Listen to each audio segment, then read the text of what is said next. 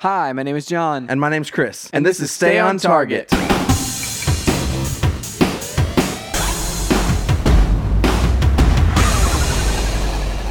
Hey, everybody. Welcome to Stay on Target. I am one of your hosts, John Wright. You can follow the podcast on Twitter at Stay on Target Pod and me on Twitter at JohnWright777. I'm here today with very special guest, Jay Pinions himself. Jay Pinions in the house. And we were just figuring out when was the last time you were on this year podcast, and it was last year. Oh yeah, it's 2017. We're turning the chapter. Yeah, we talked about the worst trends or our least favorite trends, I should say, in movies over that year, and so we've just gotten deeper into those same trends. I really feel like if anybody wanted to go back and listen to that podcast, it'd still be pretty timely. Yep. True. We're going more positive today, though. That's right. More joy on this podcast. More joy and the threat of nuclear, winter or whatever from Mission Impossible Fallout, the review. The review. This is one of those series I was looking for, Chris couldn't be on the show or whatever. I was like, oh man, I want to review this because my friend Ben, who listens to the show, was like, oh, are you reviewing Mission Impossible? And I was like, I hadn't thought about it. It wasn't in our calendar, and I was like, why isn't it in our calendar? And then I texted you and I was like, Jared, do you want to go review this movie with me? Which I think is awesome because, one, I love doing the reviews anytime with you guys. But then, two, this is the first time that it's just been the Jared and John show. That's right. Today. No Chris on the podcast. It's the old, we'll John see Jared how this takeover. goes. This could turn the whole podcast in a different direction. I mean, we could just rename it. We'll see. I mean, just tell me what's gonna happen if this podcast, this specific episode, gets 8 times the normal views of your other podcasts. I mean, it will be undeniable. There's gonna have to be a business meeting that goes down. If that happens, we're all going to have to sit down and have a conversation here, that's all I'm asking for is a conversation. I like it. I like it. We'll have to see, It's like if you're listening to this and you've never listened to this show before, this is, this could be the new thing. Could be the new thing. I'm excited to see how Ben feels about it as well. Okay, I'll ask him. Personally. I'll for sure ask him. So Jared, what have you been up to since the last time you were on the podcast? Since the last year? Time, you know what? We'll just go with the highlights. Okay. And I mean the major highlights. So we're just okay.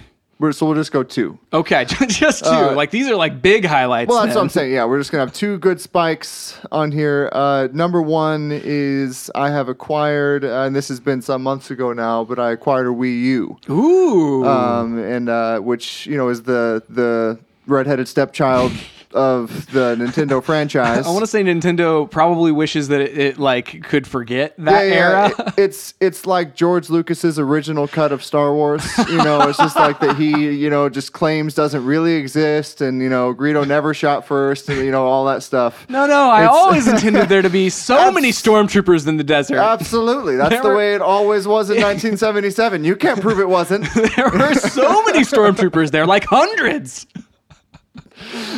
Yeah, so it's much like that, but that's okay, because in a lot of ways the Wii U is definitely more of a commercial failure than it was a failure on some games, because it does have some great games, and I picked one up for super cheap, and have really been enjoying playing some of those games. Yeah, that's the thing.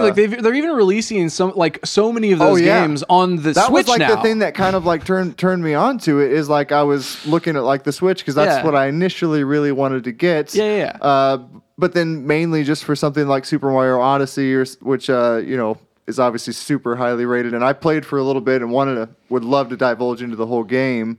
It's so good, man. But then I'm going to be $400 deep or something like that, right? Just in playing this one game, and it was just I just don't know if it's worth it right now. How invested are you right now? Where exactly. Can I just get and the Wii U is because of the fact that we're just going to shove it over to the side. You might be able to pick one up from somebody pretty cheap. Yeah, picked one up for $100. Holy cow! Whatever. So yeah, much better deal. But I enjoy almost like any Mario game, so I've been playing through the Mario games on that. And then There is a really good one that I haven't played on it because I never owned a Wii U. Super Mario World. Do you have that one? the 3D The world. 3D World. Yeah, that's what it is. I do. That one's is really fun. I've heard it's and fantastic. Not quite what I thought it would be, even. Interesting. Because it's not really, it's not like Mario 64 or Mario Galaxy. Not like the open world or anything like it's that. Not, yeah. It's not like that. It's just 3D in the sense of, obviously they use it in very inventive ways, but just think, I don't know, like a Teenage Mutant Ninja Turtles game or something like that, where you're just going up and down and to the side. It's still a linear game like the 2D ones. Yeah. Where So you point go, A to point B. You start at the beginning and you go to the flagpole at the end, and that's it. And to some extent, you are confined on a course. It's not like you can just go right for like miles and miles and left for miles and miles. It's more so this kind of 3D structure that would kind of pave the way through the whole I dig it. level. I dig it. That's awesome. It is a lot of fun. You can do the multiplayer.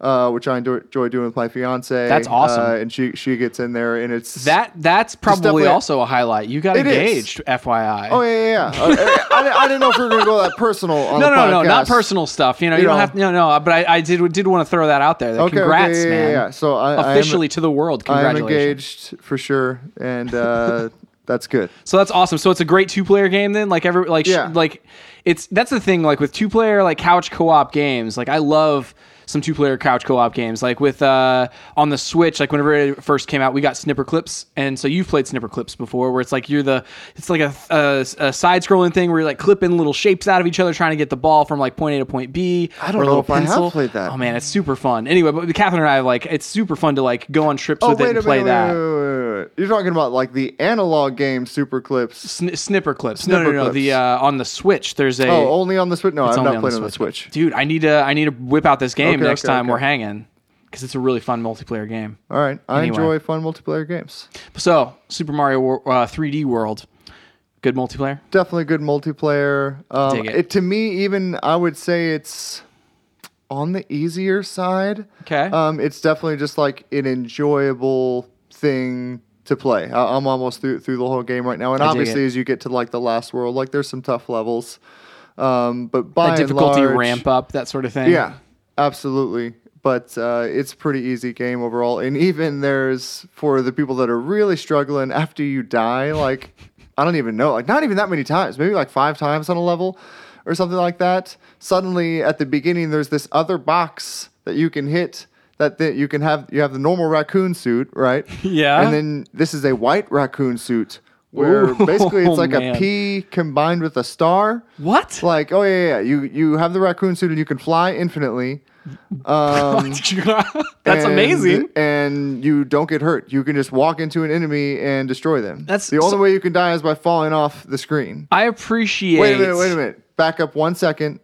You can't fly infinitely. You can fly a lot, but you do fall, and then you can jump again and fly. I always appreciate like difficulty, like whenever developers will set like a difficulty and like also have these other options just for like the entry level people, because like Mario games, obviously like you want to share that with like a kid or like your nephew or like whatever. Like you're like, oh, here, let's play this thing. And so if it's ridiculously hard, then it's like, well, it's no fun. But like, I mean, I don't know. Like Celeste is another one that did that like earlier this year, where they give you these options and that don't punish you for doing those options of just like, hey, you want a double jump? Here's a triple jump, or whatever. Exactly.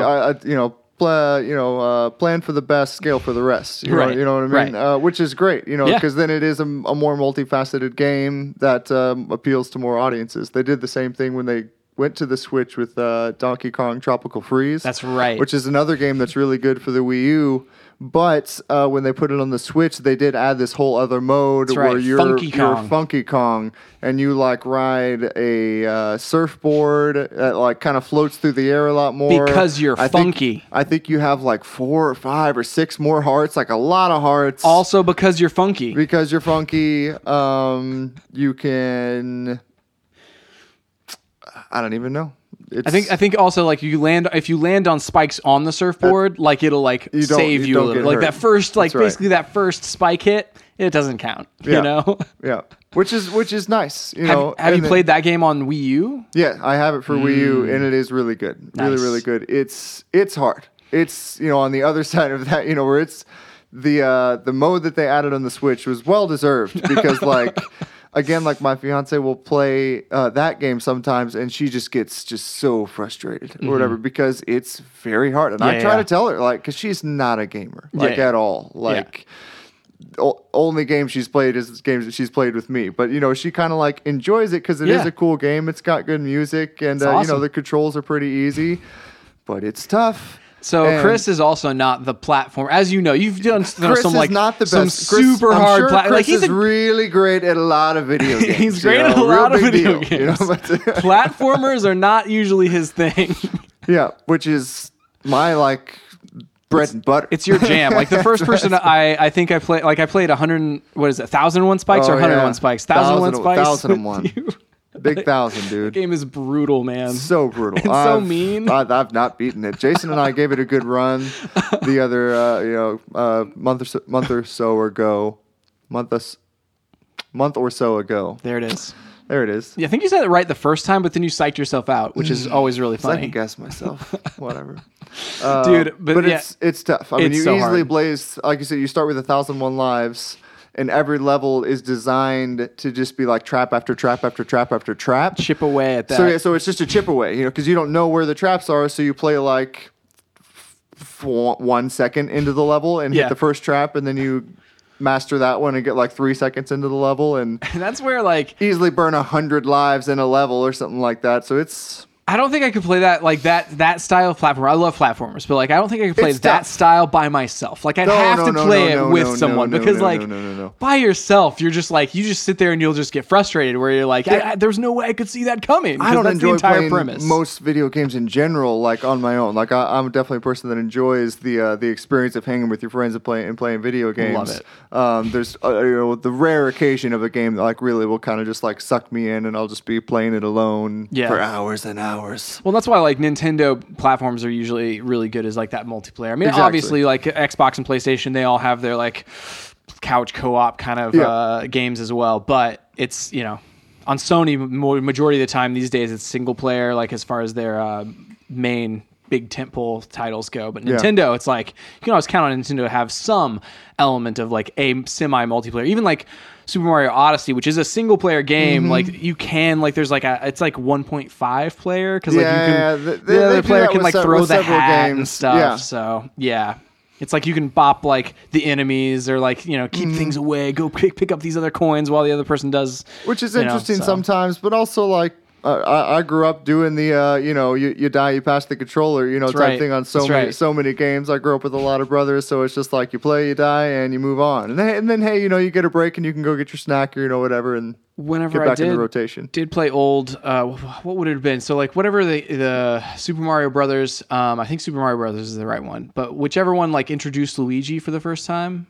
I remember like if I would play by myself, I would do 2-player and I would kill Mario every time because I just wanted the green guy. Like I was just like, no, I want to be Luigi. Yeah. And like that was the only way you could do it. I think is what that sounds. Yeah. You click on 2-player, but you're actually just playing by yourself, and then you just roast all of Mario's lives. That's right. Yeah. I mean, like seriously, green is my favorite color. Why would I play as Mario when given the choice? Something about Luigi, it just begs to be better. Maybe it's rooting for the underdog or I don't know what. But I'm a Luigi guy through and through, unless Waluigi is an option. Oh my gosh. Well, dude. There's been a fan outcry. It's not going to happen, but it's like for the next Smash Brothers, like people are like, "Why isn't Waluigi in this?" Anyway, they've still never put him in there. Never put. He's in it. He's has like an assist trophy or something like that, where like he can run on and like slap the enemies, but you can't control him because they've put Wario, Luigi, Mario, like every other like Mario character in there. But just Waluigi, not getting any love. Well. So this week I have been pretty occupied with a game called Bomb Chicken. Speaking of platformers. Bomb Chicken. I mean, it already... Chicken. I can envision the game. So you're a chicken, and you can't jump, but you lay eggs, but they're actually bombs. Nice. And so it's kind of like Bomberman. It's basically like a 2D Bomberman is what it feels like. It really, like, rather than like going like up and down, like Right. in this kind of plane. You're just basically like platforming, but Okay. with bombs, Bomberman kind of things. And you can like hit the bombs at other people and like they'll fly across the stage. And so it's kind of like a puzzle-esque platforming kind of a game. Super fun. You're trying to overthrow the evil chicken overlords, or not chicken overlords, but human overlords that are like frying all the chickens and things like that. So Yep. you're going against the It's a evil good story. Sounds like chicken a good story corporation. overall. You know, Very, very, very shallow. Like you get like a sentence of like exposition every single stage. Like where there's the person who is the chicken god or whatever is like, they don't suspect anything. I haven't gotten to the end yet, so I'm assuming that at the end of this, like I eventually get to confront the corporation in some way. I don't know. I'm hoping that it's big. It probably is not going to be big at all. It's probably going to like pull the wool out from under me, you know. But yeah, that's Yeah. basically what I've been playing this week. that sounds awesome though.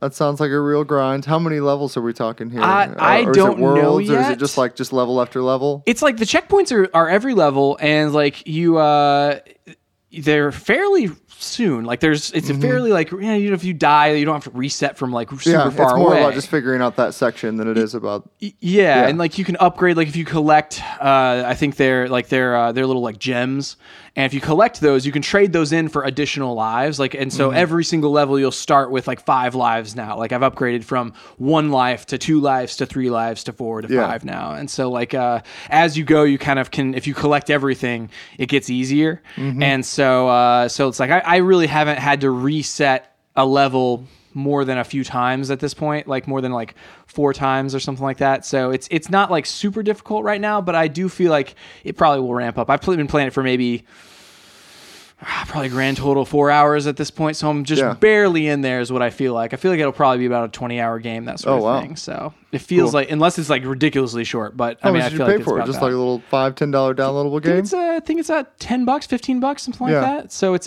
in that range on the Switch, and I think it's on Xbox and PlayStation as well. Have you been so. playing a lot of the Switch? Like, Dude, the Switch is where like I've been was gonna say, has the that been the most of majority your of my time? gaming. Wow. Yeah, recently. which is kind of strict because you've normally not been a Nintendo guy most of your life. Most of my life. I was a growing up, you Sega were kid growing up. Yeah. I That know. Game Gear, man. That Game Gear. The Game Gear was legendary. It's 8 batteries. It's ahead of its time, for sure. It would take- And ahead of my budget. It would take, was it 6 batteries or 8 batteries? It was either 6 or was 8 a lot. batteries. And that thing was heavy, man. I have it sitting, our Game Gear sitting over there on that shelf right now. Wow. We could go check.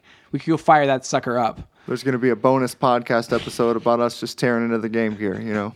I mean, that's actually the second Game Gear that we own because I accidentally left it in a McDonald's in Benton, Illinois.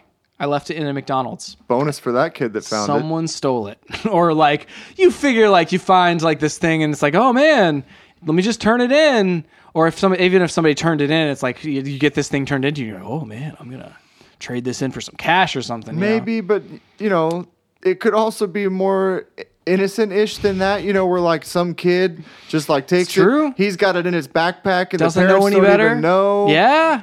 The parents just find it later Like, where at did you their get house and they're this? like, where'd this Game Gear come from? And he's like, I don't know. It did have some And then- sweet games though, so hopefully they enjoyed it. Like hopefully what whoever I'm saying. has that Game Gear, I'm assuming they still have it because Not who they- can let go of the How would Game you, Gear? why would you ever man? willingly get rid of a Game Gear? There is no reason. Yeah. It's that's like, you know, there's like in Harry Potter's like the unforgivable curses or whatever. That's Yeah. like the 4th, you know? It's like that's the 4th thing in the wizarding world that you can do that's unforgivable is give away a Game Gear, you know?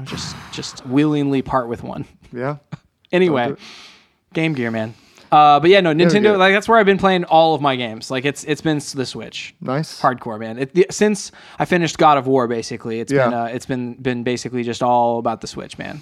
'Cause Just Fortnite, mostly too. on. I was going to say, yeah, Fortnite's like the biggest thing these And days. it's on Switch, which is great because I can like pop on something on the TV and then play Is it on like just something like every here. every system? It's on your phone too, so like Whoa. you can play Fortnite for free anywhere. That's crazy. Great. But yeah, so that's something I've been doing is like, oh, if there's like, I'll pop on like a YouTube channel or I'll pop on like something on the TV and then play something on Switch. And like, Yep. that's just been a really, really relaxing time for me, Yeah, yeah. which is Exactly. weird to like do more things. Get as much media in your face at one time. I feel drown like it out. I feel like it's so much of it is like, oh, let's just do sensory overload, so that way I can relax. Yeah, which is weird, dude. That's how things work in 2018, man. Humans have evolved. I also enjoy, the good old, solitary like mountain climb or whatever. But it's like, but whenever you're like home by yourself, it's like that sensory overload. That's what I'm saying. I love to get out of the house, more than a lot of people. But yeah, when I'm home, I just want to be vegging out. Yeah, it's just the medium. It's because you're recovering for the next time you climb that next mountain. Got to, man. That's the thing. Dude, so we're going to review Mission Impossible Fallout. But first, the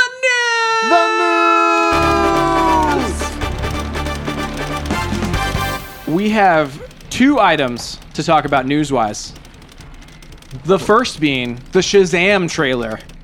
Okay. The next DCEU movie to have a debut trailer or whatever is the Shazam movie. Are they even calling it the DCEU anymore? I don't know. I don't know what they're calling it. It's so confusing. Why? We talked about the whole Joker Joaquin Phoenix movie that's like, is this in the DCEU? Who knows? It's definitely not. Anyway. Yeah. It's a mess over there at the DCEU. It is, but some movies are getting made. That's right. Like Shazam. And I will say, what did you think? So, what did you think of this trailer? First thing that just comes to mind, it's Tom Hanks is big with superpowers. Yes. Is what it is. That's exactly. That's like a good elevator pitch for Shazam, for that character. Yeah, exactly. For Captain, the elevator pitch. It's just like I feel like whenever they were pitching that comic in the beginning, they're probably just like, I wish that Big had existed at that time because it would have been so much easier. Anyway, but yeah, that's exactly right. And I feel like with this one, it has a distinctly different tone than any of the other DCEU kind of movies, which I appreciated. Yeah, it's like I don't even know what to expect. It's a weird one. It's a cool and weird time, just like overall. With the pools that we're pulling from in comic book lore to make movies from nowadays. I mean, there was a time where it was just like, unless you're Batman, Spider-Man, or Superman, forget about it. You're not getting made. That's it. Yeah. And then for some reason, they've gained enough popularity to where it's just like, pull from anywhere. And so we're pulling from Shazam. I mean, it's wild. It's awesome. I mean, I don't know how the movie. It's definitely awesome. I didn't know how I would enjoy Zachary Levi as the main character, as the superhero, because I was like, oh man, The Rock really is in this movie as Black Adam as the enemy, but he's I always thought the Rock should have been Captain Marvel, should have been the superhero Shazam. It's I really thought that was a good one, but then. So going into the trailer, I didn't know how Zachary Levi would be, but dude, I feel like he did, it was very cool. It worked. It was kind of what it was a good trailer. The thing that I got for sure. I don't know how to feel about the movie just overall. Yeah. But I'm excited to hear more about it. I hadn't even really I knew it was a thing that it was gonna happen, but it's not something that I had paid attention to or pursued where things were with it. I had no clue that it was even being filmed or anything like that. It was just a movie that was just not on my radar at all as something that was right now. When is it? It's next summer? Yeah, or it's is it next year. Spring probably? It's after Aquaman. Aquaman comes out first next year. So it comes out, I think Aquaman's this year. Aquaman's late this year, isn't it? Yeah. It's November or December. Which is wild to me. It blows my mind that we haven't seen... they haven't been promoting Aquaman nearly as much as I would have anticipated them promoting it. But I mean, I'm sure we'll see that in the lead up.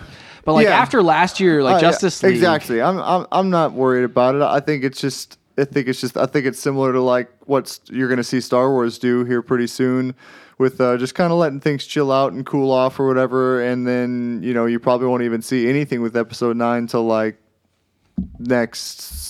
Maybe Star Wars Celebration in the April, or something like that. Will be kind of the first kind of stuff that you'll hear of that. Just let the buzz go away, so then they can ramp it back up and really get people excited about it again. And I think that's similar to what they're trying to do with the DCEU, is because Justice League, just didn't land on so many levels, and Henry Cavill, Henry Cavill. They should have just left the facial hair after watching Mission Impossible Fallout. Now having seen the facial hair that we went and digitally removed, I wish they would have just left it, man. Yeah, they should have just pulled his whole character. Like I literally just want him to in fact, can we go back and retroactively on Man of Steel and on Batman versus Superman? Can we put facial hair onto Henry Cavill? Yeah, I'm down for that. The old bearded Superman. They should have done it anyway because there should have been bearded black suit Superman in Justice League. So they could have just pulled it off anyway and not had to deal with the CGI stuff. I would have been fine with that. Yeah.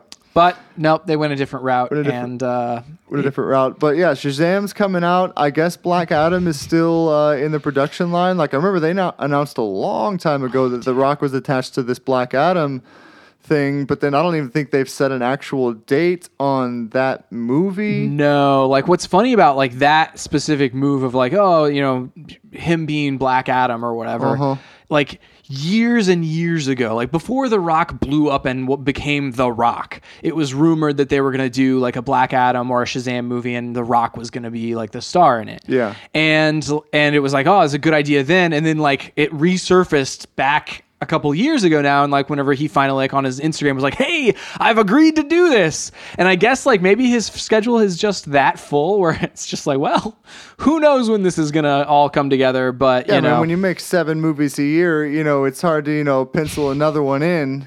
That's right.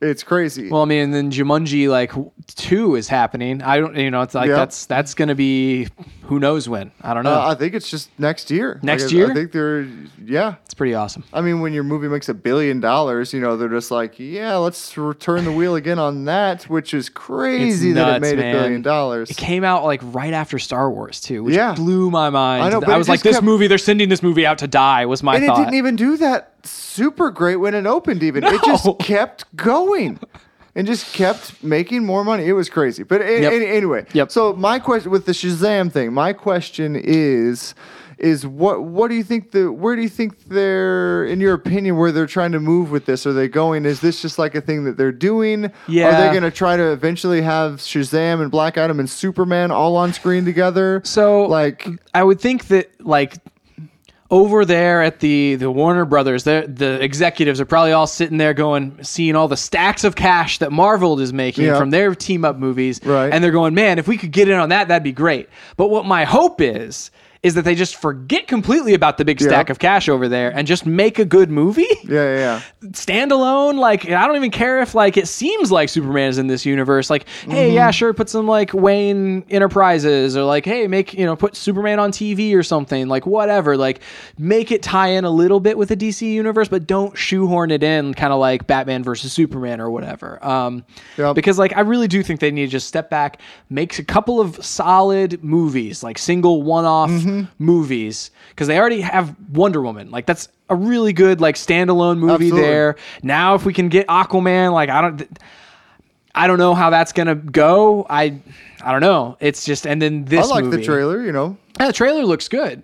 The poster looks really weird with all the fish swimming at you or whatever. All the I don't really see. All the perspectives are wrong. The poster, different sizes of fish are all in. It's these fish cannot exist in this space.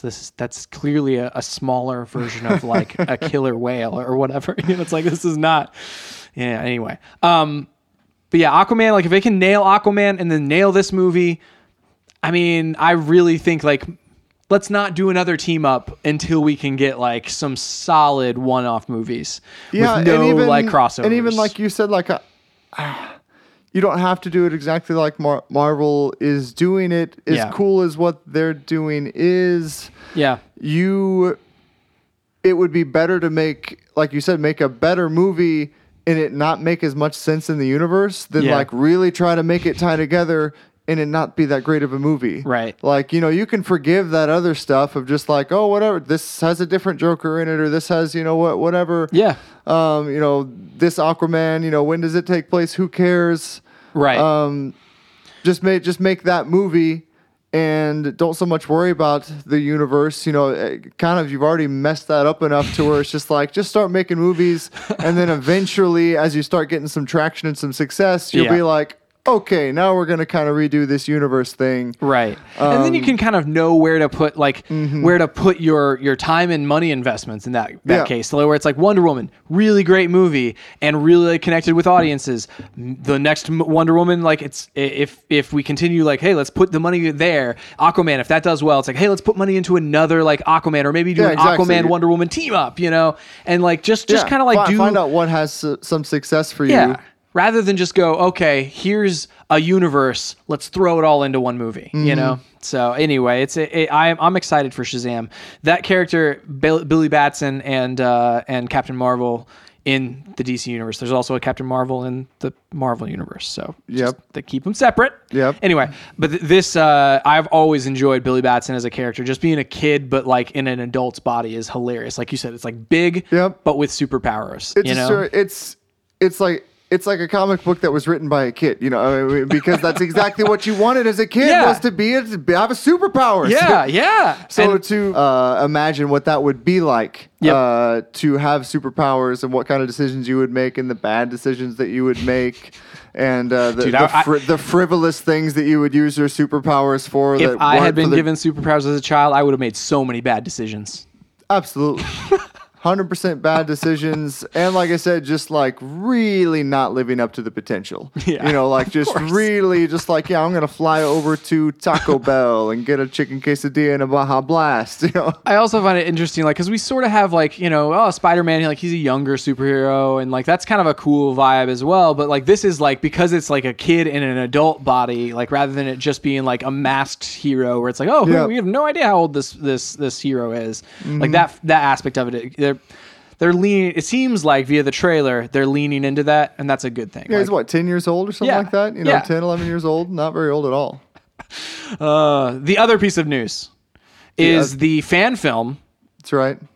The Uncharted fan film from Nathan Fillion and was it Alan Unger is the director? I believe? Think something like that. That sounds right. I don't know specifically. I know that he's done like a lot of. Various like music videos and stuff like that, but highly rated. I think he did like one of Taylor Swift's like music videos is what I was reading, or but that was another just kind of out of left field thing that happened. Like, and I heard about it even leading up to it, like when Nathan Fillion he threw out some teasers on like Friday or something like that. Yeah, like a quote from the movie or whatever. Well, just saying something that people could put together and be like, okay, something with Uncharted and Nathan Fillion, and it's happening on Monday, and people for just like since the inception of Uncharted have pegged Nathan Fillion to be that character Nathan Drake from Uncharted and wanted him to make a movie for it. It's never really gotten traction or happened, and it may never even will. There's supposedly, here's the latest Uncharted movie rumors. Again, this is like been happening over the last like 7 years. So it's like this thing is probably not coming out anytime soon, if ever. And but the latest one is that it's going to be young Nathan Drake. Tom Holland. Tom Holland. Yeah. I don't know though. Which doesn't really even appeal to me like at all. I would rather see them even do like an older Nathan Drake with Nathan Fillion. Yeah. Anyway, more than that, but the fan film was crazy good for a fan film in my opinion. It had all the things that you would want. It's only 15 minutes long, so go watch it for sure. Only 15 minutes long, and it feels like a fan film in a way of just like, okay, maybe like in a movie sense and objectively, it may not be the exact best thing in the world, and maybe this wouldn't even be sustainable over a 2-hour movie. Maybe. But maybe it would, because it was definitely a fan film. It appealed to the fans. So like every little pull aspect, back and they like to the third person kind of esque perspective. Exactly. Like the slow-mo punch. It was like definitely the best video game like adaptation that I had ever seen, and they've even from like big budget video game adaptations that they've done, that a lot of people's complaint is that if anything that they're like too movie like, they love the game, and so like they want those fan service homages to the game, and this whole thing was crafted exactly for that. Like you said, from the camera angles to the dialogue to the way he was dressed was exactly like his character from Uncharted 4. Even like the fight moves that he was using in some of like the fight sequences were from the games and like specific fight moves that he moved in the games. Well, dude, and like that aspect of like, hey, going in and pulling out all of the best parts of like, oh, we got to include this, we got to include that, and pack it into this like 15-minute thing makes it really just enjoyable to watch. Like once the action kind of takes off, it's like, oh my goodness, this is what I always would have wanted from a fan film about a video game, you know? Exactly. But like I said, they really did nail it on just the feeling and kind of the overarching thing of Uncharted in and of itself is that it's a ripoff of Indiana Jones. I mean, just like just flat out. Yeah. I mean, it has some subtle differences, but like that's the style, that's the vibe. But the fan film kind of felt like that. You know, it felt like a scene out of an old Indiana Jones where like it has some like cheeky comedy, but you buy it. It just like it just feels right. Yeah, he's like joking about somebody's hair, you with know, that character in that moment, and you know somehow you're still rooting for him and that he's gonna pull it off, and he will, of course, because he's the hero. Of course. Well, then I feel like the casting was really good too. Like, I mean, like him and Sully, like that whole. I was really shocked to suddenly see what's his even name, Stephen Lang. Yeah. Just like pop in there. I mean, one, you have Nathan Fillion, who's not a just giant star, but it's a very well recognized star doing this fan film just like for whatever reason. Yeah. And then in his spare time. Exactly. You're like, well, certainly this is just something that he made in his backyard, by himself. And then you're like, and then you have Stephen Lang in there. Yep. And I recognize the girl who was playing Elena. Yeah. I don't know her name. Marcia Moreau. That was the only part of it that I had an issue with as far as like from just a portrayal perspective. Like she seemed a little too confused because like Elena, like this, I think timeline wise, wouldn't it have had like would have had to happen at least after the second one? It was after the second one, before the third, is what the director had said about it. And so like she's done this before. So like whenever she's a little bit confused or like, has like a quizzical look, it's like, well, no, you've done this before, this is, that was my only critique literally of the entire thing. Like as far as the acting goes or the direction, it's like, I wish the director had been like, no, you've done this before, Yeah, but definitely worth checking out. It's worth 15 minutes of your time. Agreed. You can just go and Google Nathan Fillion Uncharted, and it'll come up. It has taken off. I don't know how many views it's had. I'm sure several million. Yeah. I'm going to look. We're going to get a live update. It'll probably be all wrong tomorrow whenever the podcast finally But then posts. also that stuff is incalculable because then another person releases that same video under a different name and a different name, and then all of those videos have hundreds of thousands of views. Well, hopefully, like I made sure I went into like the correct one, but yeah, everybody like rips it and that sort of thing. But the original one has had 3.6 million views. Yeah, which is awesome. And if nothing else, one. It's some great PR for Nathan Fillion, who is kind of an underrated actor if he's in that right role. And that's the kind of role that he just does best. He was great when he did Firefly or in Serenity, where he just plays that kind of character and he just pulls it off in a similar way to like Robert Downey Jr. pulls it off or something like that. But it's never really kind of, achieved that kind of fame or recognition that he has. But I would love to see Nathan Fillion out there in some more roles, mixing it up. You know what I want to see him in? The next Mission Impossible. Ah, man, the next Mission Impossible. Nathan Fillion is Tom Cruise's older brother, who you thought was dead the whole time. This predates the first Mission Impossible. Back in the 90s. Back in the 90s, there was a whole story with him and his brother. His brother died. They made 6 films. And then in the 7th one, you find out that his brother was not only alive, but was the mastermind of all 6 films. And they tie them all together. Fillion. Oh, man. Because he was just had all the villains. It's just Nathan Fillion as all the villains. At the top of it all. Just had the masks on. It actually, they'll do a super clip where they go through every Mission Impossible and replicate a scene. Yep. And then boom, Nathan Fillion. Nathan Fillion. He was there all along. That is the news.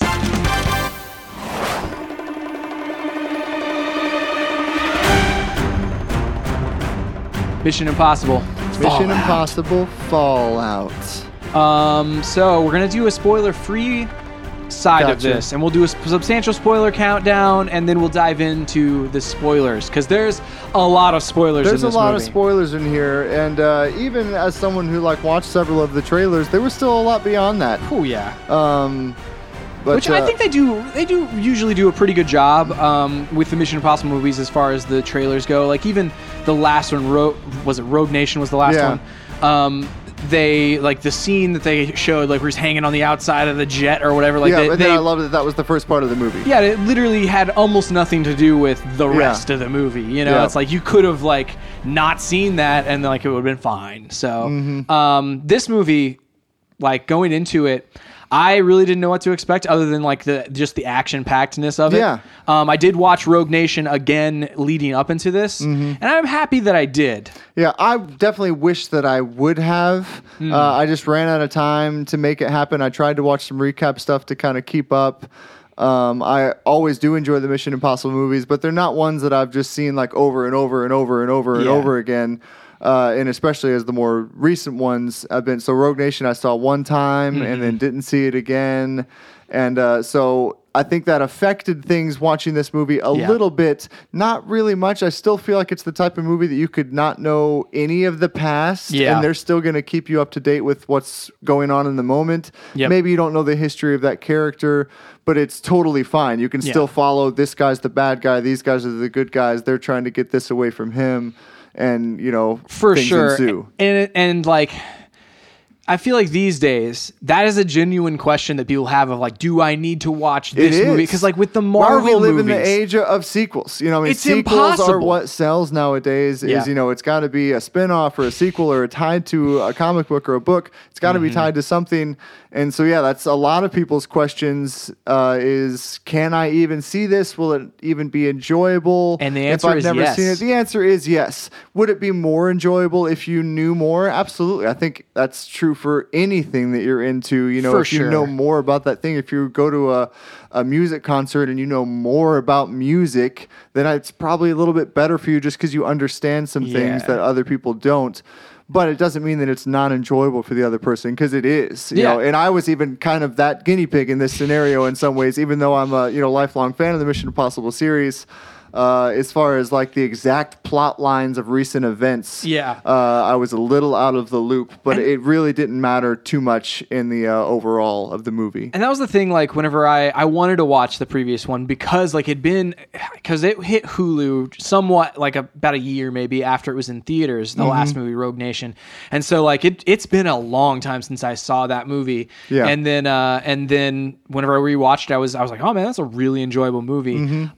So in this one, like, it's interesting. We commented kind of after that it's the pacing feels like it's kind of an older school movie where like it ramps up in tension throughout the entire thing. So it starts with a reasonable amount of like exposition and like, hey, we're getting things started, introducing these characters, and they definitely spend the time to remind you about like the relationships that each of these characters have with each other.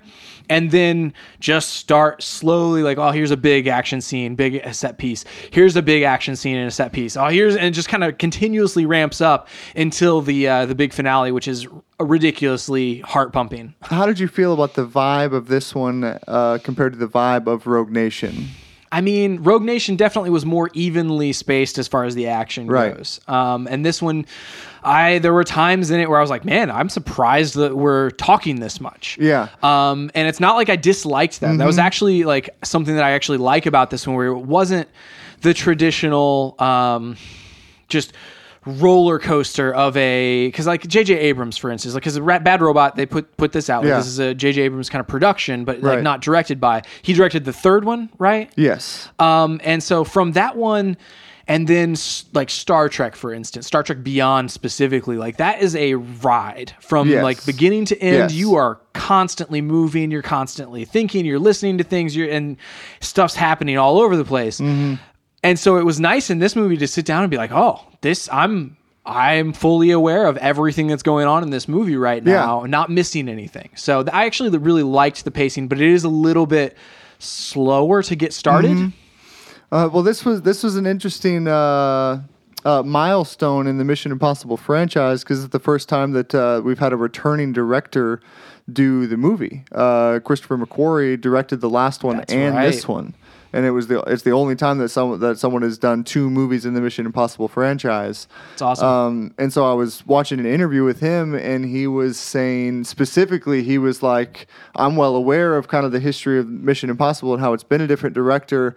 And so by that, every movie, whereas in the franchise, it's kind of had its own tone and its own feel. And he said he really tried to kind of go the extra mile and give it that and not feel like just the same director doing the same thing. He wanted it to feel like it was a different director doing it, and that it was kind of a different side of him. That's awesome. Directing it. I thought that was really cool. I like that. I knew that going in, and I felt like that kind of played off on screen, that it was definitely did. different, and I liked that a lot. The interesting thing like that I love about these movies, and especially the more recent ones, so the last 3. Yeah, that definitely has seemed to be like kind of a resurgence in some ways. Right. That there was, kind of the first 3 that were kind of very separate, and then the last 3 have kind of been a little bit more connected and a little bit more kind of concise, I would say. I agree. And a little bit more like modern as far as like, because obviously the first one, like Chris was mentioning last week, like it was out in like the 90s. 96. So it is full on like a 90s movie. The second one, a full-on John Woo movie. One of my favorite actual commentaries that I've watched. So if you have like the second one, don't watch the regular movie. Like watch it with commentary because the commentary is awesome. I'm a big commentary fan, so I mean, I want to do that. I truly enjoyed that commentary, especially like whenever they go into detail about like the chariot thing at the end. Anyway, it's just awesome. I really like the commentary on that one. Gotcha. But anyway, but then the third one, obviously like that one was the one that like really like took it off and modernized it a little bit. But then 4, 5, 6 have really felt like this is the epitome of all of what came before, where it's like even some of the things and things kind of got bigger. I felt like it's kind of bigger stakes, a little bit bigger franchise, and part of that I think is escalation to keep up with the movies that are being released right now, and that's kind of what the people want, and so that's what they're kind of giving them in their own Mission Impossible way. That makes sense. I mean, and it's like, well, with the Marvel movies, like that's one of my biggest critiques is always like that it's like, well, it has to be like a world-ending thing, Whereas it's always refreshing. Like I thought it was refreshing earlier this year with Ant-Man 2. It's like Ant-Man and the Wasp. It's like, okay, that was a very like almost a very small family-oriented story, and so it's like it's a big story, but it's about a small group of people who are saving this big story. So it feels kind of as a good balance. I would say of the overall like, oh man, these stakes are high. The stakes were high, but the events themselves weren't, I would say, in this movie. It's just like the ramifications of if they failed, were definitely, world altering. Yeah. But all of that, not all of that, but a lot of that took place in a very kind of small environment and in a small scene. It was a lot of just like car chases and hand fights and gun battles. As far as like throwbacks to old things, like it was interesting because I like watching the old, like the television series from way back in the day. Like I think it was like 70s or 80s, like that television series. And there's a lot of throwbacks to like that type of thing in this movie and in every movie, where they have like, you think one thing's going on and something else is happening, or they like stage something, or they have like a small period of time in order to do this thing. It all like feels right. Like it all feels evenly paced, and it feels like these throwbacks are still applicable to today's moviegoer. Yeah, there was a lot of misdirection. I would say in the film, but it done in a good way. Yeah. For the most part, because you can definitely kind of overdo that and misdirection just for kind of misdirection's sake. Yeah. But all of it felt valid. All of it kind of felt like it would make sense with those characters. They're all spies. They've all got contingency plan on contingency plan. And it was just kind of seeing that that's actually true because, everybody was like, you're found out. And it's like, but I have this other thing in my back pocket that you don't know about.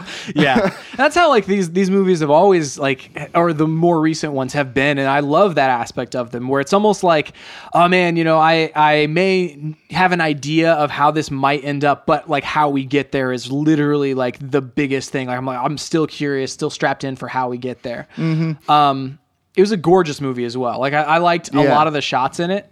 The only critique I would have, like film from a film standpoint is like there were a couple close-up shots that weren't in focus. I felt like I was Right. watching like a Christopher Nolan kind of a film sometimes, like because some of Christopher Nolan's films, it's like, oh, we're focused rather than being focused on someone's face, we're like focused on their lapel or focused Yeah. on like the wall behind them or something, and like that happens a couple times in this movie.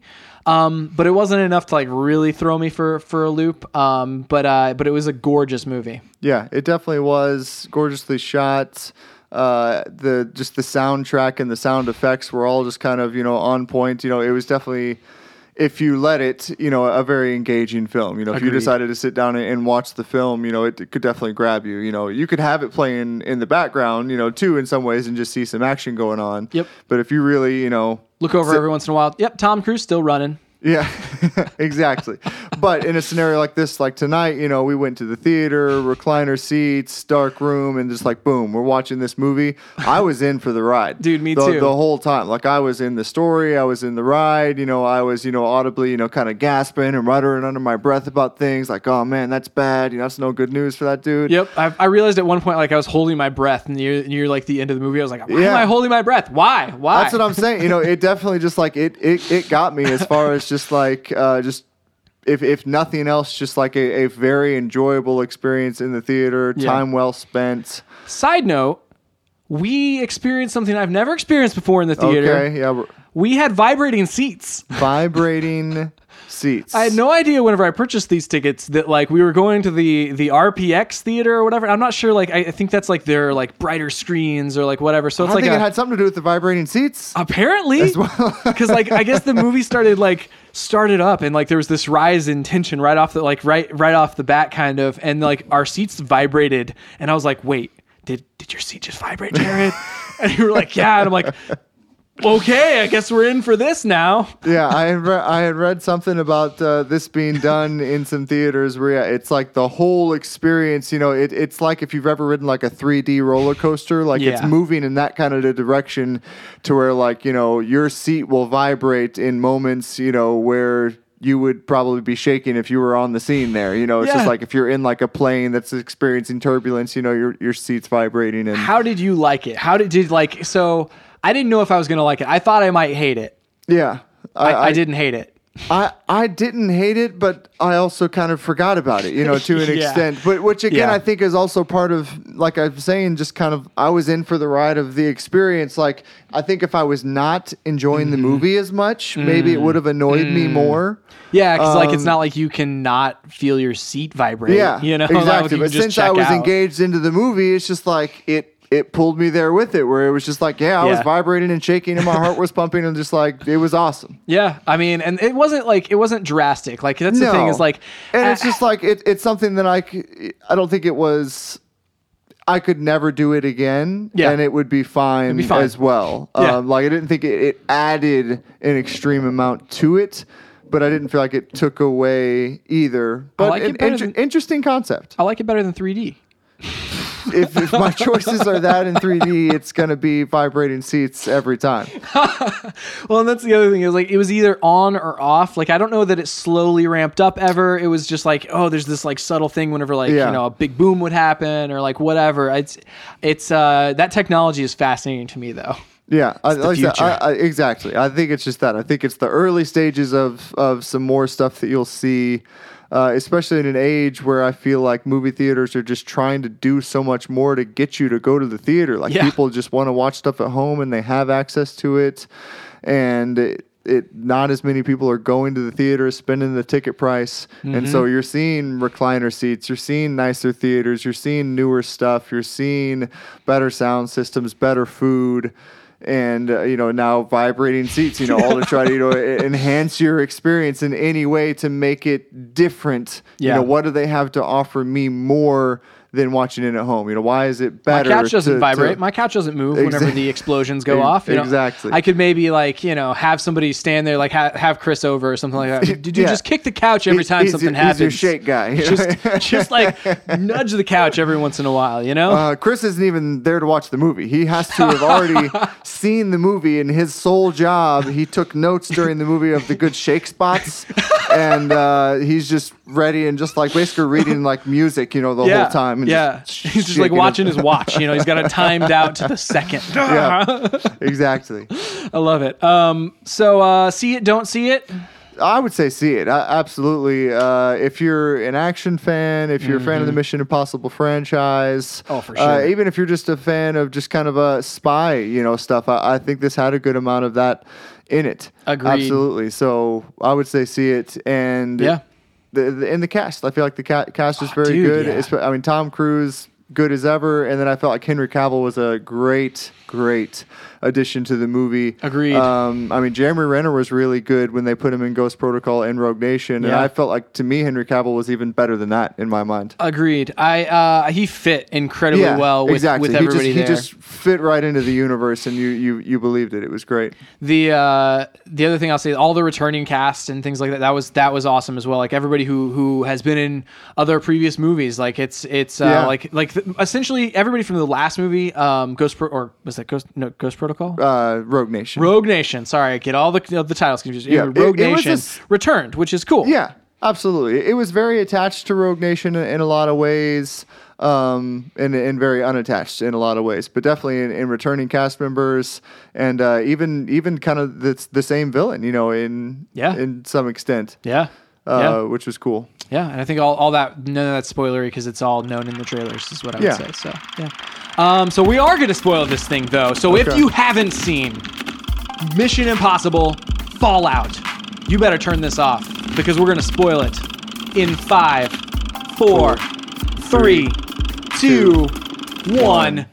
Throw out a spoiler. Luther gets shot, It's wild, man. which is a false spoiler, Dude. because he's all right. I know. See, and that's the thing I love about these. Which got me. It got me too. It got me in the moment. I was genuinely like, yeah, that makes sense. They probably killed him off. They're doing it. They're ballsy. They're going for just a main character death right off the bat. And it's no less that Tom Cruise shoots him, and you think that Ethan Hunt shoots him to save the mission. Yeah. At the time, and it really ended up being the opposite, and he kind of messes up the mission in order to save Luther's life, which was interesting. I would have been so sad if Luther had like that because that was fairly early in the movie, and I was just like, we just like don't have Luther now. Like Luther's what? an original too. What? I know. He's a guy that's been in every single one, right? Yeah, and that's why like it's even so, Simon Pegg, who people may feel like he's been around. He came in the third one. Yeah. 1 and 2 where he was not involved, and so Luther's been around.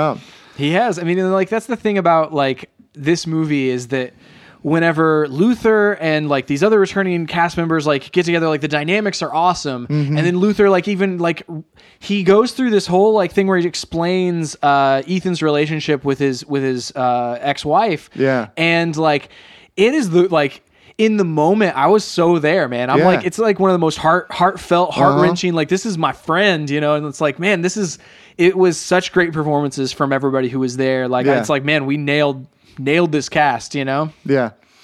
So let's break this down. So we started with Tom Cruise dreaming, right? That's how the movie opened up. Where in this movie, I definitely felt like, regardless of Tom Cruise, the actor who is immortal, Ethan Hunt, I felt like in this movie was kind of the old dog. Yeah. In a lot of ways, and I felt like they wanted to play it that way.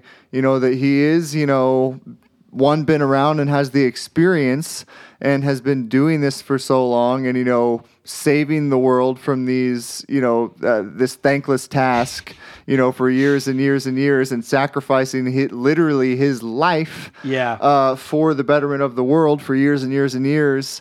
And it's come with baggage, and he's kind of enemies too. Like, I mean, that's the other, like, we have so many ghosts and enemies, and like it's like holy cow. And you definitely saw a man in the beginning and throughout the whole movie who was kind of plagued by that stuff, and was kind of maybe not having second guesses, but just experiencing some fatigue from it, and just that this is hard. This is a hard life. This is hard physically. It's hard emotionally. And is it really worth everything that I'm doing? And that was a cool way to open it. I felt like, whereas normally in a lot of, especially the recent Mission Impossible, it's just been like action right out the gate. Yeah. Whereas this one was just kind of this slow dream sequence, and then he's just kind of out somewhere when he gets his mission. and it just kind of slowly ramps up from there. Right. And that's the thing, like even when we were getting our mission, like there was a lot of like talking. There was a lot of and like that's what I was saying, where exposition. Where where you don't really need to see anything else before this, because they're going to explain it. As long as you're watching the movie and paying attention, like they're explaining it, and you do need to pay attention if you want to truly follow. You could just loosely follow the movie, like I said. Have a good time. Bad guys, good guys. They try to get that. They're watch doing the chase stuff, scenes. doing stuff along the way, but they definitely explain everything that's going on. And if you're listening and can comprehend it, you'll know, and it's really fun that way. That goes along with kind of the old school way of telling the story, where like a lot of times whenever you're telling a story at such a clip, such a pace that you can miss things or have like holes where it's like, oh, we didn't explain that. I don't understand why didn't they make this, or why didn't they call the CIA? Yeah. But literally, like in this movie, they try to, and in this franchise, they try to in every way cover all those bases. Where I think in every single movie, the Simon Pegg suggests calling the CIA, and every single time somebody explains to him why we can't call the CIA. Yeah. So what's the main plot of this? The bad guy that he was facing in Rogue One, this Scott Lang, Rogue Nation, not Rogue One. Sorry. Different universe. They could be in the same universe. Star Wars on the brain. There'll be a crossover at some point. But Scott Lang, who created this terrorist organization called the Syndicate, has been kind of bouncing around in captivity, but kind of seeming like still pulling strings. Yeah, I mean, seemingly he still like knows what's going on in this whole thing. Yeah, like, exactly. Connected somehow. And the big plot line of this movie is they're trying to get plutonium to make nuclear bombs, because this terrorist organization is one of those all kind of, the world needs to burn before we can make it a better place. So, they think they're kind of being just, and that, the world needs to be purged. And so they're going to blow up some cities with... We'll call them the Bane of this universe, Exactly, but instead of just Gotham City... That sounds like this. Yeah, instead of just Gotham City, we're going for holy cities and anything that can really just mess the world up.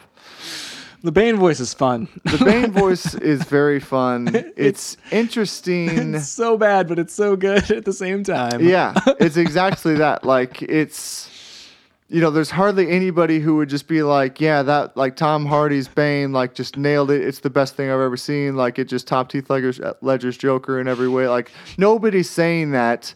But at the same time, like, everybody can quote it. Everybody knows it. It's just as iconic. It's just as iconic in some ways. It's kind of like... At least in the goofy portrayal, Exactly. Yeah. Anyway, so this is the organization. Yeah, it's like they're anarchists. So they're like, hey, we need to basically starve, I think was what the end game was starve a third of the world, which is like that took so many twists to figure out what that was all about, like to figure out what their end game was. Because at first it was like, oh no, we just want to get Lang out of prison, and then it was like, oh, now we have our end game because of Henry Cavill and his backstabbing ways. Yeah, exactly. So Ethan Hunt's character the whole time is just... His main goal through the whole movie is just trying to get the plutonium so they can't use it for the nuclear bombs. But he's early on paired with Henry Cavill's character, who is kind of basically the opposite version of Ethan Hunt for the CIA organization. Yeah. And there's a part that I really liked when Alan... Why am I blanking on his name? Alan Hundley. Baldwin. Alec Baldwin. Alec Baldwin, but his character name is Alan Hundley. Gotcha. Alan Hundley is talking to the CIA head honcho, and they're having their meeting, and in the background of each of those head honchos, you see Ethan Hunt behind Alec Baldwin and Henry Cavill behind the CIA head operative.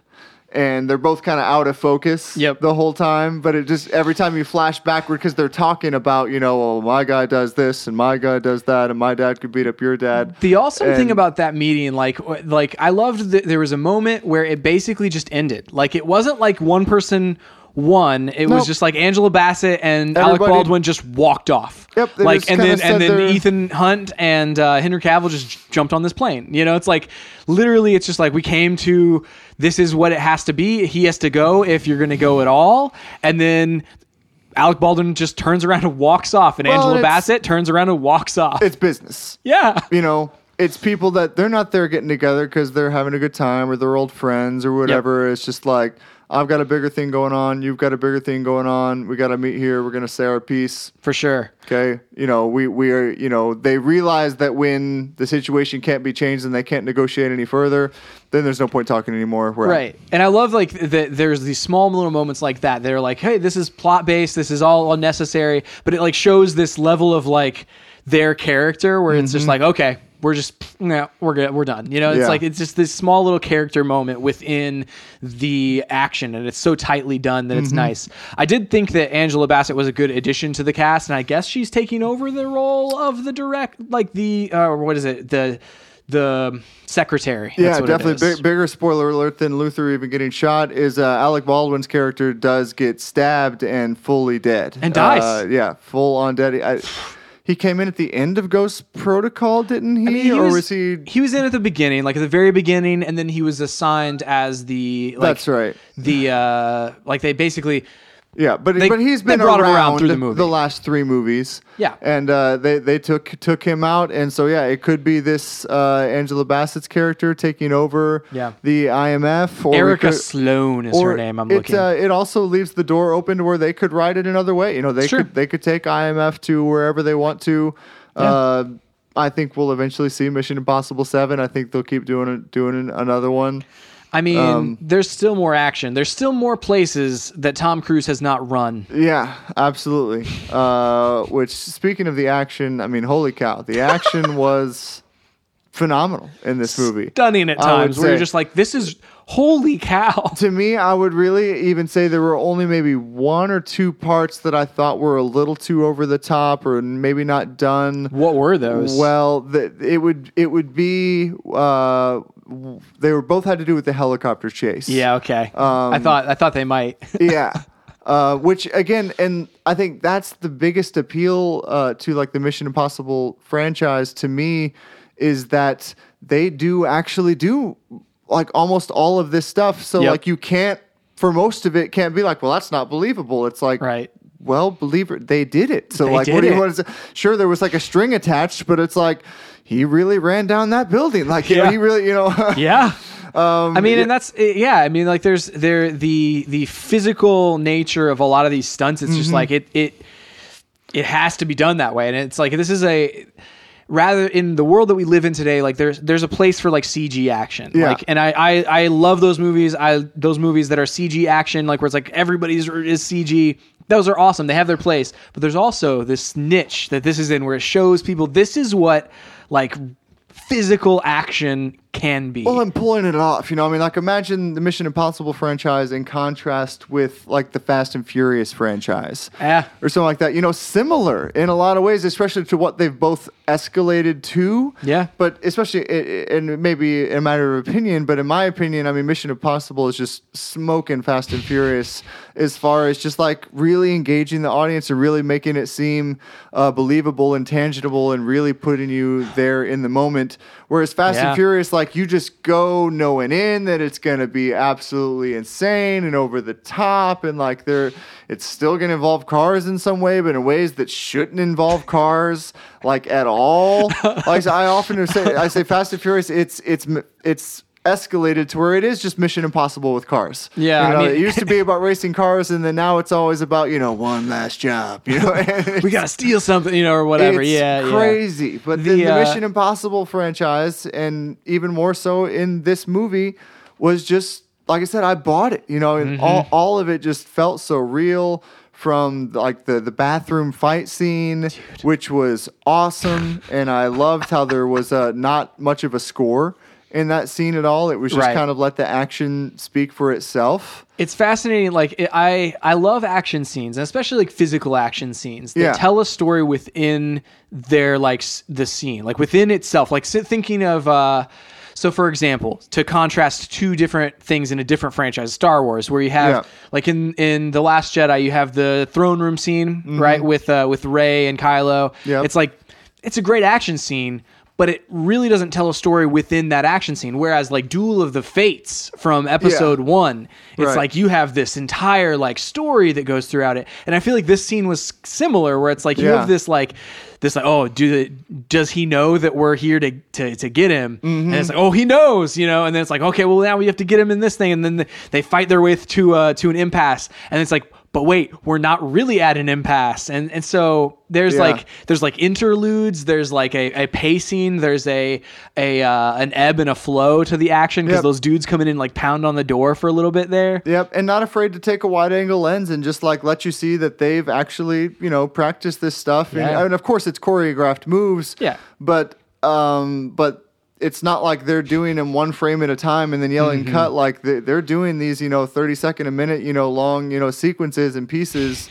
that are, you know, really, really awesome. Also, they destroyed the room. Destroyed it. Like, so I mean, they threw a guy through a mirror. They smashed through a wall. They pulled pipes out of the wall. It was the stall basically got all but like destroyed, like the Yeah. door and everything. I mean, and like, so in that instance, you can't do this in too many takes. Like, you can't go back and be like, let's put the bathroom back together because Yeah. we destroyed it, you yeah. know? No, exactly. Let's put the glass exactly how it was a few minutes ago, you know, or whatever. It's a fairly impressive feat to destroy that room over the course of these like small little moments.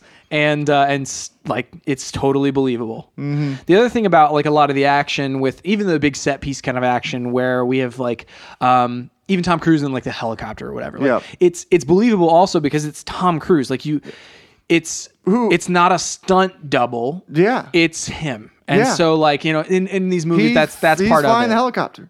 Yeah. 100%. Tom Cruise is flying a helicopter filming this movie. We joked around before we saw this movie via text about like, oh, well, you know, it's just like Tom Cruise just says, so this movie, I want to do this. Like last time was, oh, so this movie, I want to be on the outside of a plane. I feel like this one was, so this movie, I want to fly a helicopter. But it literally is that. Like, he's a producer of the films Yeah. now. You know, he's not just getting signed on as an actor for the Yeah. he's, you know, running the franchise in a lot of ways. And Tom Cruise is, if nothing else, is just a dedicated film star and a dedicated actor, and just genuinely wants to push the limits and will bend over backwards to entertain you as an audience member. And so that's definitely where it started, is he's thinking, how can I just really blow the audience's mind?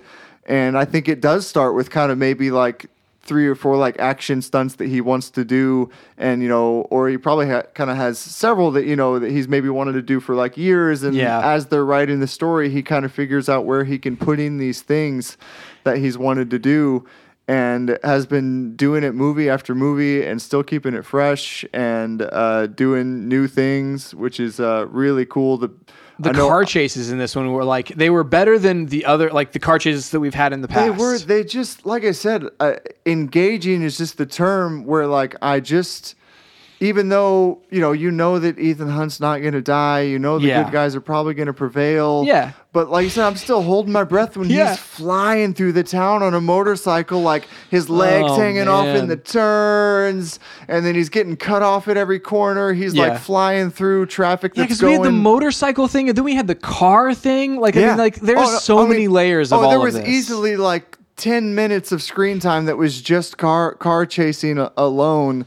And it felt so, just the way it was shot, just felt so vibrant and real, and like to where you were genuinely on the edge of your seat, just like, ooh, man, that's close. Yeah, and like the thing that I always compare car chases to is the Bourne Ultimatum. And it's like, I feel like this was close. That kind of set the standard in a lot of ways, because there were some great car chases in those movies, and I felt like these are right there with it, if not better in a lot of ways. They feel like they're right there. Like, they're different because the angle choices are a lot different. They're not just like handheld a lot of times. These are a little more, I would say, action-based car chases. Yeah. Where in the Bourne franchise, a lot of times they're just car chases. Like, people aren't shooting people or whatever. It's literally just like Jason Bourne, and then there's cops behind him, and they're in like crappy cars, and they're just like wailing around town. Like whipping through traffic and stuff. And it's like, so as far as like from a pacing perspective, I feel like this one was right there with it. But yeah, it doesn't have that visceral kind of handheld kind of look either. It's very smooth camera angles, camera shots, as compared to like the Bourne movies. But I do think like I'll have to live with it for a while. But this one, it comes close. It comes very close. Fun fact about him doing his own stunts in this entire franchise in the Mission Impossible 2, in some of the special features and the commentary of, with John Woo or whatever. There's a moment where like the bad guy like stabs the knife right at it's like his right eye. above his eyeball. And John Woo was like, so the only way I can figure that we can get this shot is to actually do it. And Tom Cruise goes, let's do it then. And he's like, well, how are we going to do this? And so what they did was they had their set riggers, like they welded together all these metal pipes to create a giant frame, and they had a rope on the end of the knife. And so whenever they stab this thing down there, it's actually a real knife, and it's actually Tom Cruise's eye. And right before they did it, John Woo mentions, he's like, right before we did it, right before I said action, I had the thought, what if the string breaks? Oh, yeah. And I just killed Tom Cruise. And it's I'm not even lying or exaggerating when I say it is genuinely shocking to me that nothing has happened. In 6 movies. He got hypothermia from being on the outside of that plane. Okay, that's the worst that happened. You're doing all right. Because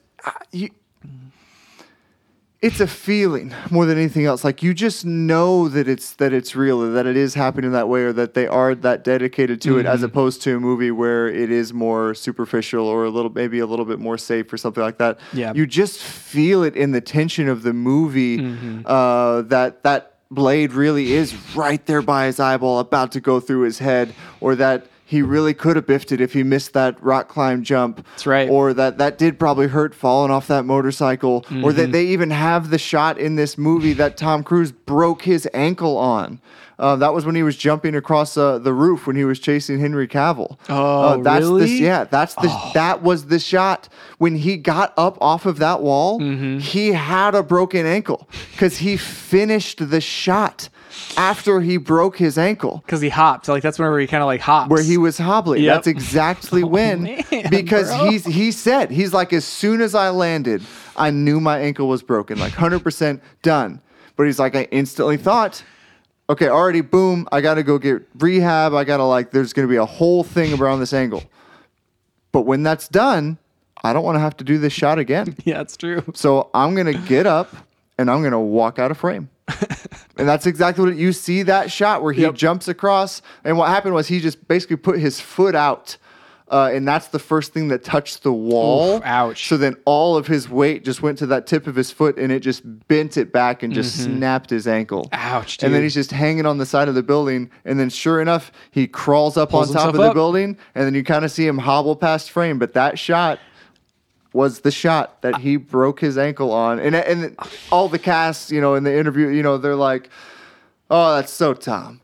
He's like, that's just so Tom. Of course, he'd finished the shot after he broke his ankle because he's Tom Cruise. Right. And, that's just what he does. Okay, we know, Tom. We know you're a great movie star. It's amazing, like that scene too. Like, because we have the car chase, we have the chase where he's running across the rooftop. Yeah, and they insert the humor. Obviously, the Simon Pegg character is there, like for the humor, and it's like it's perfectly timed for that. It's not too much. Most of it, yeah. I would say most of the, and me as a big critique of humor in most films, I would say most of the humor in this film lands for me, because to me it's all about the situation. It's all about if that character is being true to the actual situation that goes on.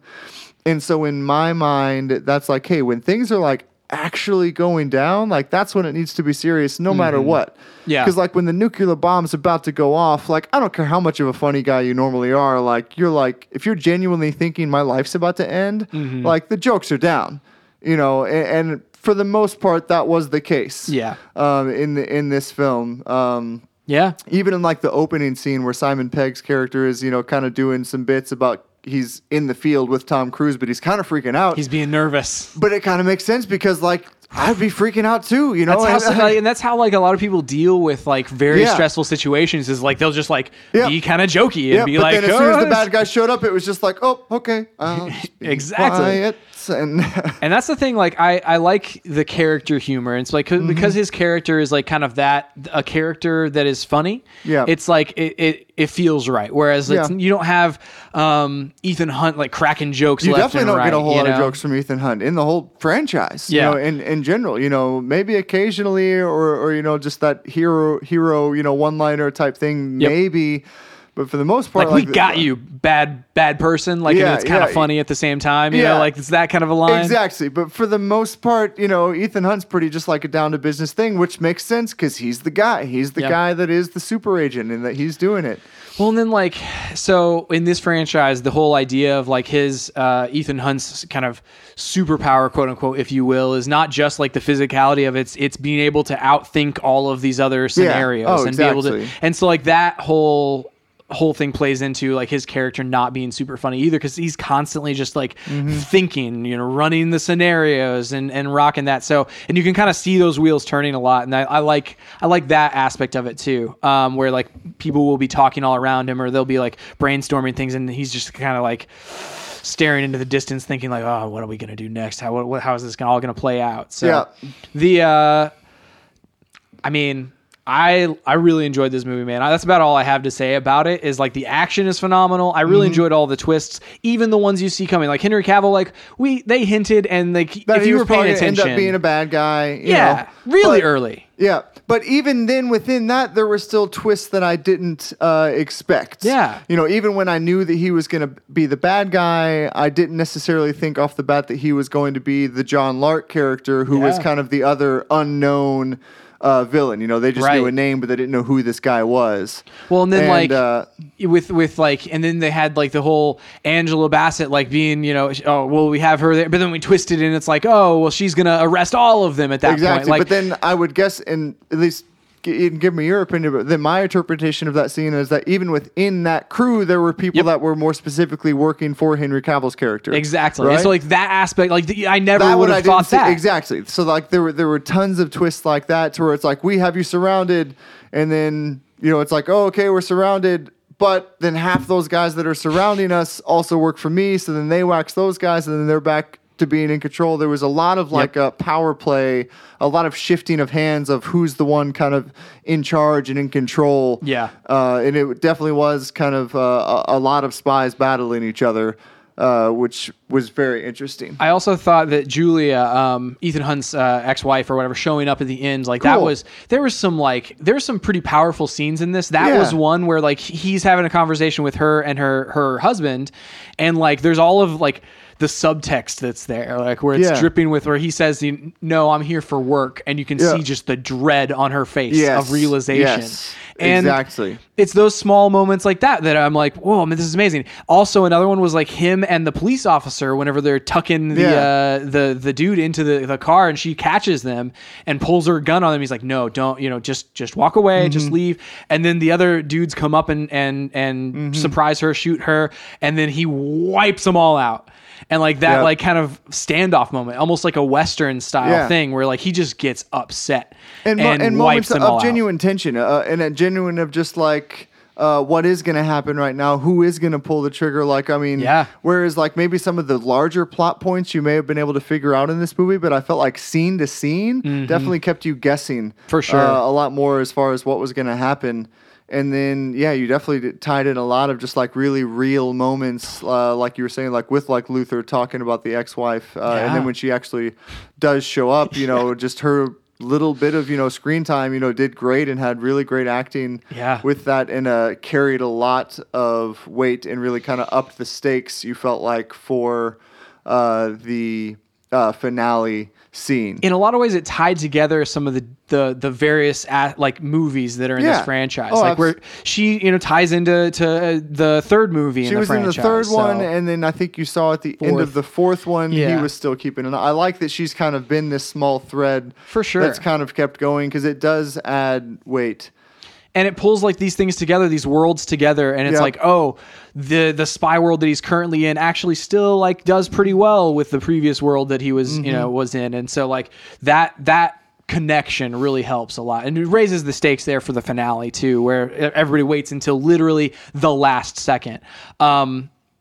Yeah, I mean that's like such a Mission Impossible thing to have like the counting timer at the end. Absolutely, there's definitely plenty of moments that are very kind of movie magic moments, to where it's just like the right thing happens at the right time, and the person to save you shows up right as conveniently the other person was just getting ready to kill you. There's a lot of that, but.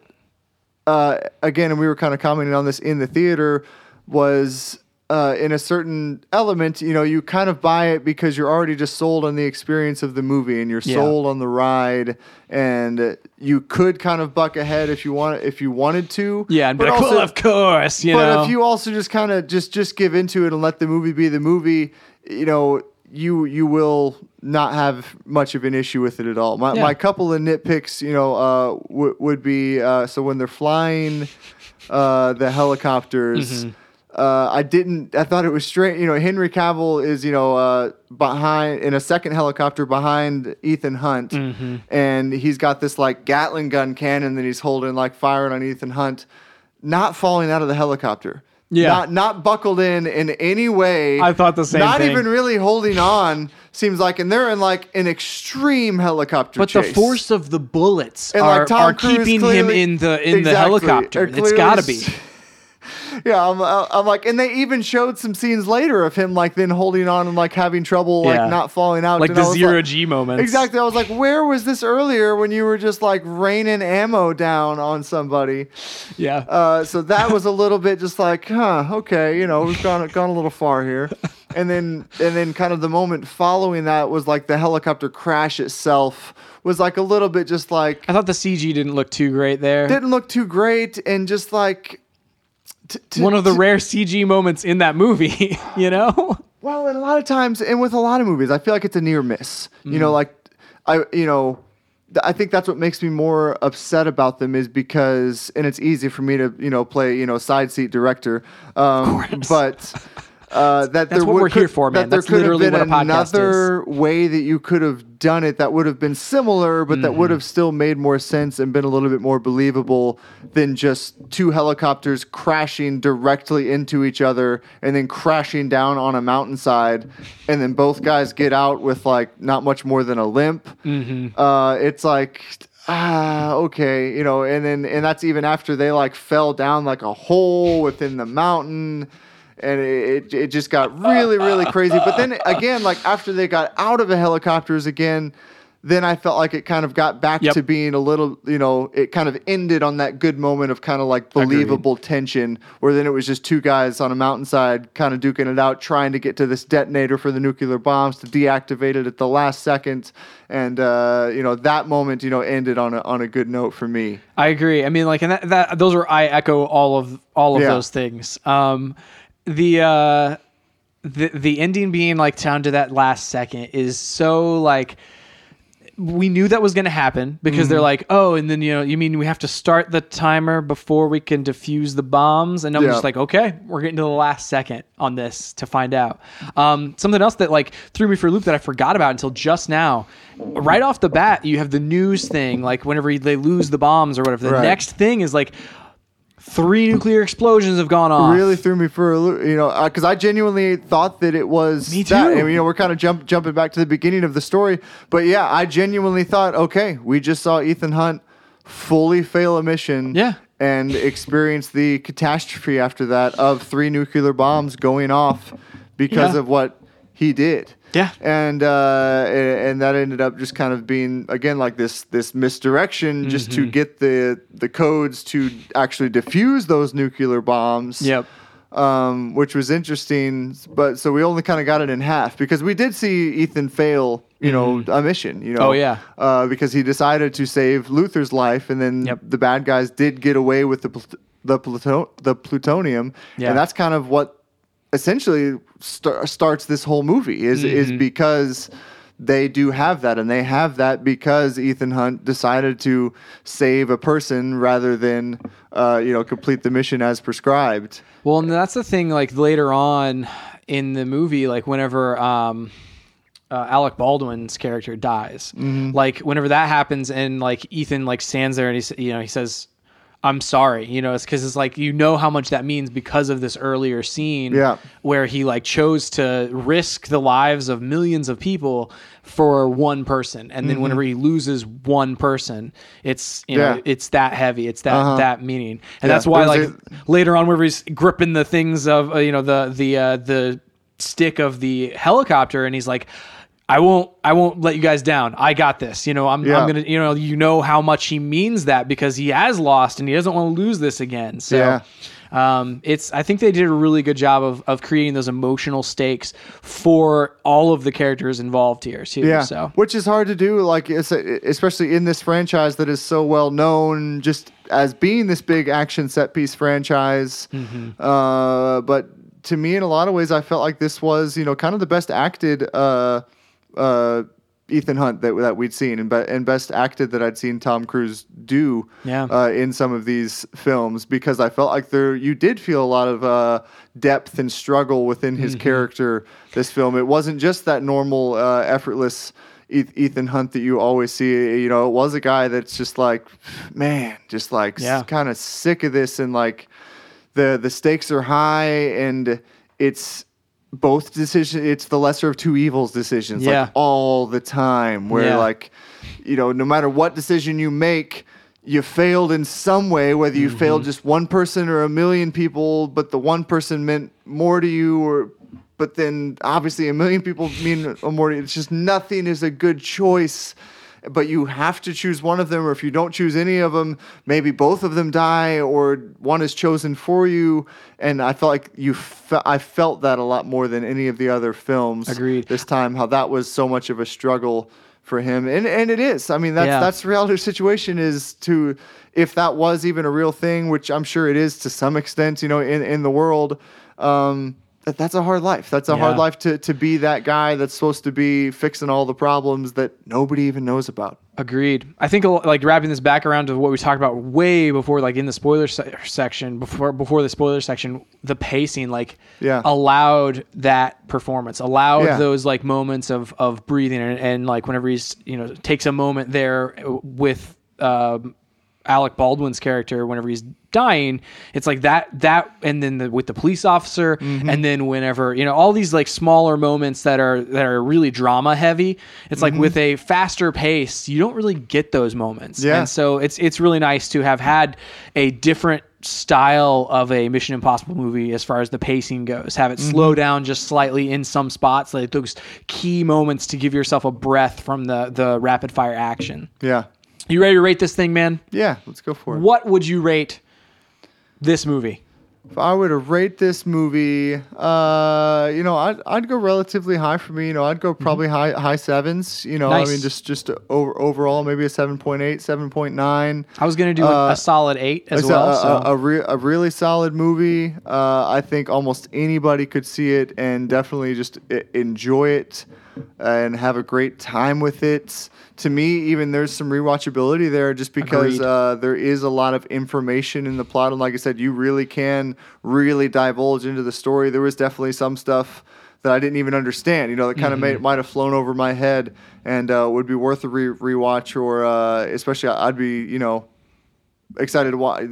So many of the Mission Impossible movies I haven't seen in a long time, and it'd be great to watch several of them again. It kind of reinvigorated my love for the franchise in a lot of ways. Agreed. So yeah, I thought it was really, really good, worth the watch for almost anybody. Agreed. I give it a solid 8 there. I think like this franchise is like one of the sleeper hit franchises. It doesn't have like a crazy fan base, where it's like, it's not like people are like pulling off the, beating down the doors of the theater to get the next one or whatever. We're not lining up for miles to go see it. It's not at like Comic-Con or whatever, but it is one of the most solid action film franchises of all time, I would say. And it takes its time. It's not one that kicks out a movie every year and a half. I would say, we got to give Tom Cruise time to heal those broken bones. Exactly. I would say, like, when was the last one? 3 years ago? I mean, I would say that's normally the quickest that you see a new one come out is like every 3 years, sometimes 4 or 5, which in my mind typically leads to a better movie in a lot of ways when, you do kind of make a movie out of passion for making that movie and out of a good idea for making that movie, not just like, let's just make another one and have it be successful. So, I mean, I think we will see Mission Impossible 7. I think, we could wait another 3 or 4 years to see it. Yeah. And I think it'd probably still be worth it, at the time. It's been a very consistent franchise over the 20 plus years that it's been going, and with primarily the same cast of characters through a lot of those films, which I think is a lot of what helps keep it together. It's more than just Tom Cruise that's kind of keeping that franchise thing. It's because you're constantly reusing characters, and it really is the IMF team in the movies. Well, that makes it great. In this one, like we end this one, we have Ilsa is I would suspect joining the team officially, which is nice as well. Like she was a great addition last movie, but like she was still in the I'm in MI6, and then this one it's like I'm she's there to take out this dude and still try to get free of the MI6 or whatever. So it's nice to expand the team, and everybody that they've taken their time when they enter that team, and how they, like, even with like Jeremy Renner or whatever, it's like he was a good addition few movies ago, and then he was in a couple of them, and now he's kind of cycled out a little bit. We've had we've got Alec Baldwin kind of cycling out as well. So we have these like cool additions like Angela Bassett, potentially. Who knows how everything goes. And then Ilsa, which played by Rebecca Ferguson, coming in as well, which is, I think those are always fun things to see things cycle like that, have fantastic actors take on these roles for times and then kind of cycle out of franchises too. So, yeah. All right. If anything, I would say I'm a little bit upset that we won't get any more Henry Cavill in the Mission Impossible franchise, because he did also die. Me too. In a very epic fashion, though. Yeah, dude. Very epic. Very epic fashion. Like, man, I feel like he was getting chipped away at the entire movie. Like, he's just like getting scratch here, scratch there, and then finally, like, whenever everything happens, it's like, oh my goodness. Yeah. Yeah. Well, we didn't kill the main dude though. We didn't kill what's his face? Scott Lang. Yeah. Scott Lang still at large. Well, we've captured him. Oh, he's captured him. Yeah. But he's like he could still be the big villain next time. Could be. Who knows? It's hard to stop a man. It's like the Joker. It's hard to stop a guy that, like, he just wants to burn it down. Yeah. It's just like, he doesn't care. That's right. Well, he was about to kill himself in the end of the movie. It's just like, whatever. It's just like, I just want the chaos, man. It's just like nothing else matters. Like, and at the end of the day, that's the most dangerous person. The one that you genuinely don't know what he's going to do. And you got nothing to bargain with him with it, because you've got no leverage against him. That's right. I love it. You can follow us online at StayOnTargetPodcast.com. I'm not sure what we're doing next week. I think we'll probably have a topic next week. Chris returns next week. It's the return of Chris. That's right. Maybe. Maybe. Question mark? It's like, what was it at the end of Infinity War? The Avengers will return? Yeah, true. Anyway, but yeah, you can follow me on Twitter at JohnWright777 and Chris at ChrisWright250, I believe. Oh, man. I don't know if that's right. Anyway, do you have a Twitter, Jared? It's somewhere out there, but mainly you can follow me on the next podcast. That's right. And then maybe there'll be an update on social media at that time. There might be some skywriting if you just look up every once in a while. You can just write messages in the sky. Yeah, John's got my number. You can tweet him about it. If you want to get a hold of me, just tweet John or Chris about me. I would love to be a conversation on Twitter. That's happening at any time. I like it. So tweet them about me, and they'll get to me. I'm into it. Well, that's it for this week. We'll see you next time on Stay on Target.